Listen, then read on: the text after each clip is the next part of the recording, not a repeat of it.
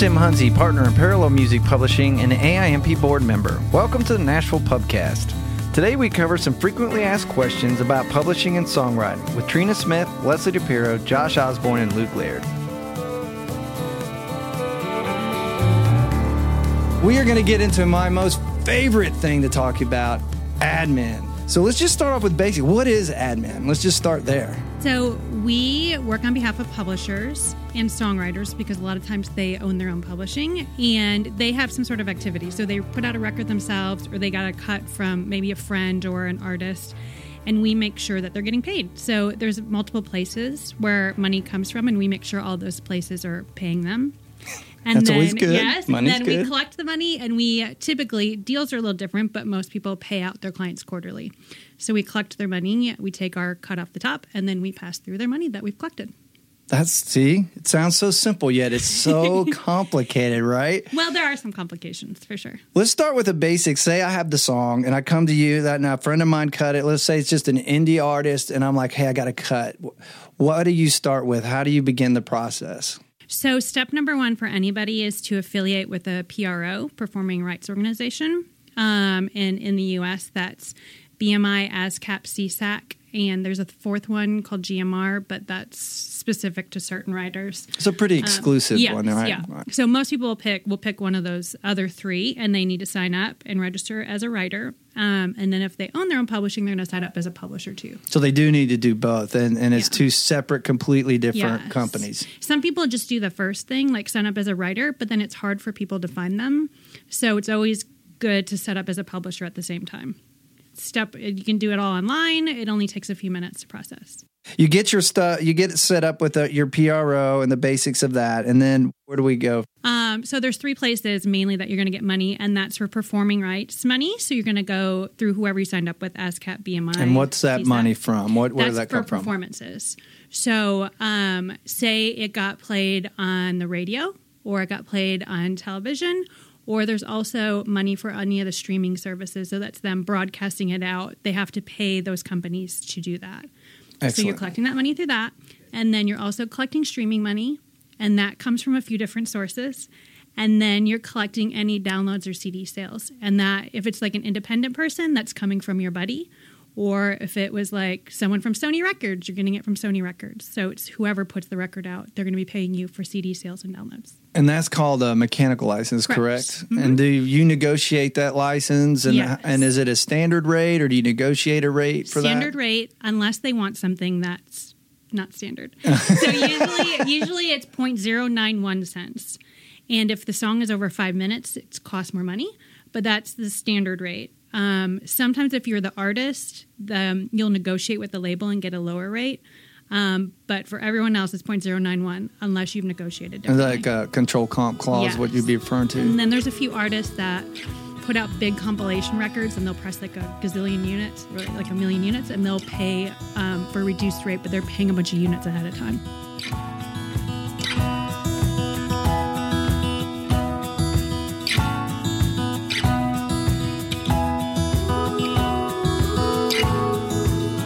Are you guys super active in the calendars of your writers that you work with? Absolutely. Oversee all of the calendars. Thank God I have an amazing team to handle with a lot of the minutia of the rescheduling that shouldn't be happening, but does. We can get into that. As a transition, I remember when I first started in music publishing, I didn't do calendars. I'd hook up co-writes, but I never saw a calendar, technically because they had, what did you call those, day planners? Yeah. And so they planners. held on to them, but I didn't do any of that. All I did was pitch songs. So we've had to Those get were the better days. at, I call it calendar jockeying. I like do a lot it. of calendar jockeying. Not my favorite part of it, but you have to though, right? It's You vital do. to the business now. I'm just finding that it's heavier on the calendars and lighter on the publishing and pitching, which is unfortunate. Do you feel the same? Like it's more like matchmaking. I spend a lot of time trying to do matchmaking for my writers, find those right relationships that are going to help grow their careers. Yes, and I also try to still convince writers, I don't know why this still doesn't happen, but to allow their calendars to breathe. It's like every living thing needs all the elements to grow, and everyone likes to completely suffocate their calendar. It's like they're hovering over it. and the sun can get to it. No rain, no wind. Every single day, I need to write. It's like, take a day off. What are you going to write about if you're not experiencing anything except your room and your cave and your track room? Like, take a day off. Go hang out with your kids. Maybe your 5-year-old's going to say something that gives you an idea. So you have the same struggle that I say I book the middle of the week. I do Tuesday, Wednesday, Thursday. That's all I book in the calendar. And I say, I'm going to leave your bookends open, and you should keep them that way. And next thing I look in there, and they booked all their Fridays and Mondays. You're like, what? They just don't listen. Children. They just don't listen.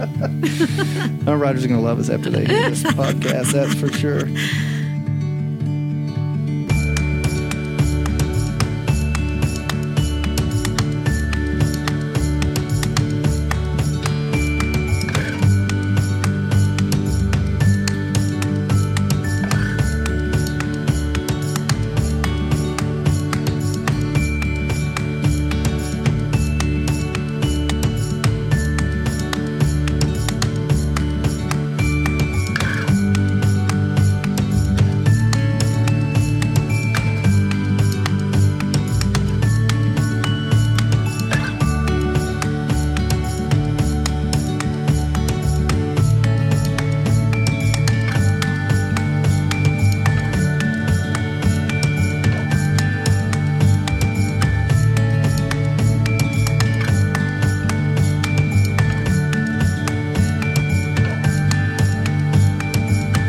When you guys are looking at writers, is there a thing that makes you decide, that's it, I need to sign this guy?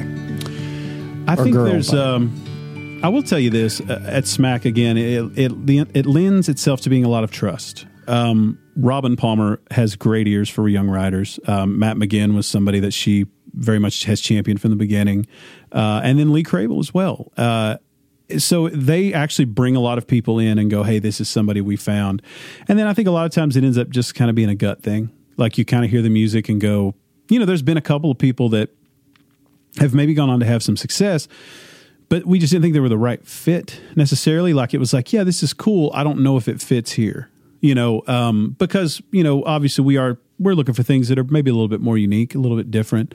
So Walker Hayes, things like that. We are kind of looking for things that have an identity, things that have a little bit of a uniqueness to them. So I think it ends up being kind of a gut thing. I mean, I think it gets filtered so much because, Shane writes every day, produces a lot. I write every day, produce some. I mean, so we're not necessarily actively scouting for talent. So I think what happens is people bring things to Robin or Lee, people like that, and they, will kind of bring it to us and go, hey, this is somebody we're interested in. What do you think? And probably 90% of our roster has come from that. That's great. Do you ever take those opportunities to take them in a room before you sign them, see what they're like? Or do you listen? I just assume you listen to some of the music and make a decision? We listen to a lot of the music, and then there have been times in the past where maybe we set them up with a couple of younger writers, just kind of get an idea like, hey, what did you think about that? What was your experience? Because so much at our company, and it goes back to the gut thing, is personality as much as anything. Like, we have a very solid stable of writers that everybody gets along. Everybody can hang out. Everybody can be in the kitchen and talking, and everybody can be playing ping pong and stuff like that. And I think if somebody doesn't fit in with that, we're not interested. And that's a tough thing because there are people that write hits and there are people that are great, but they just don't fit.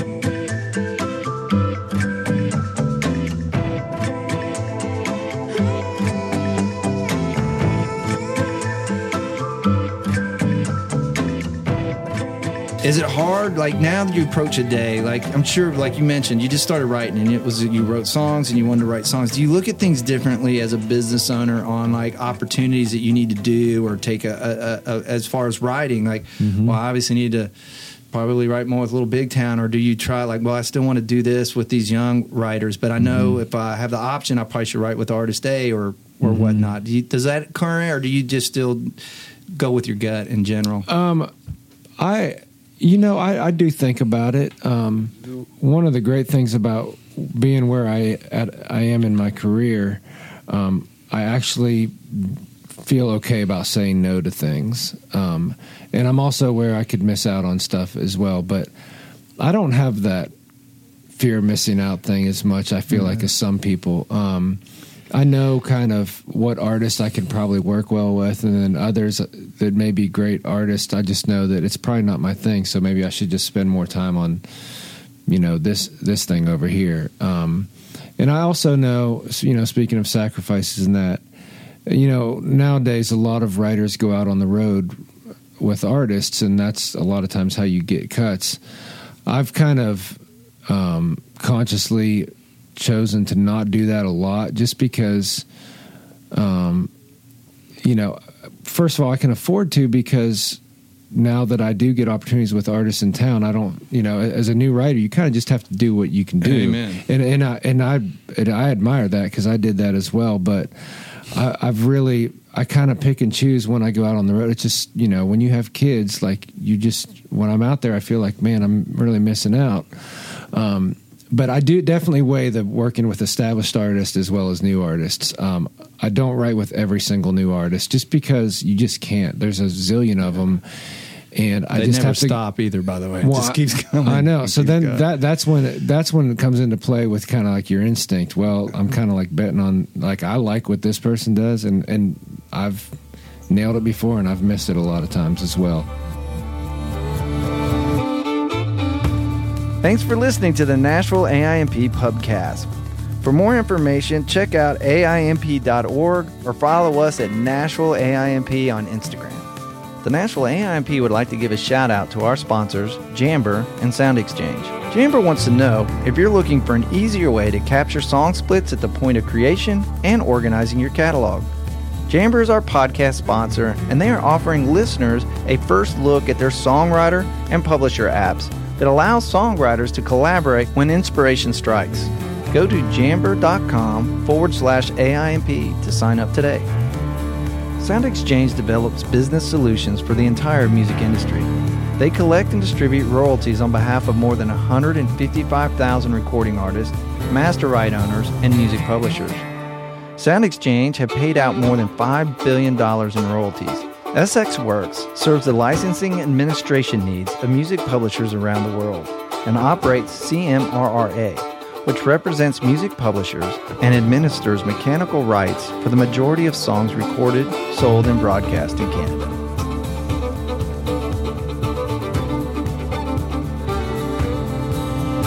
We appreciate you listening to the Nashville Pubcast. Stay tuned for an all-new episode next week.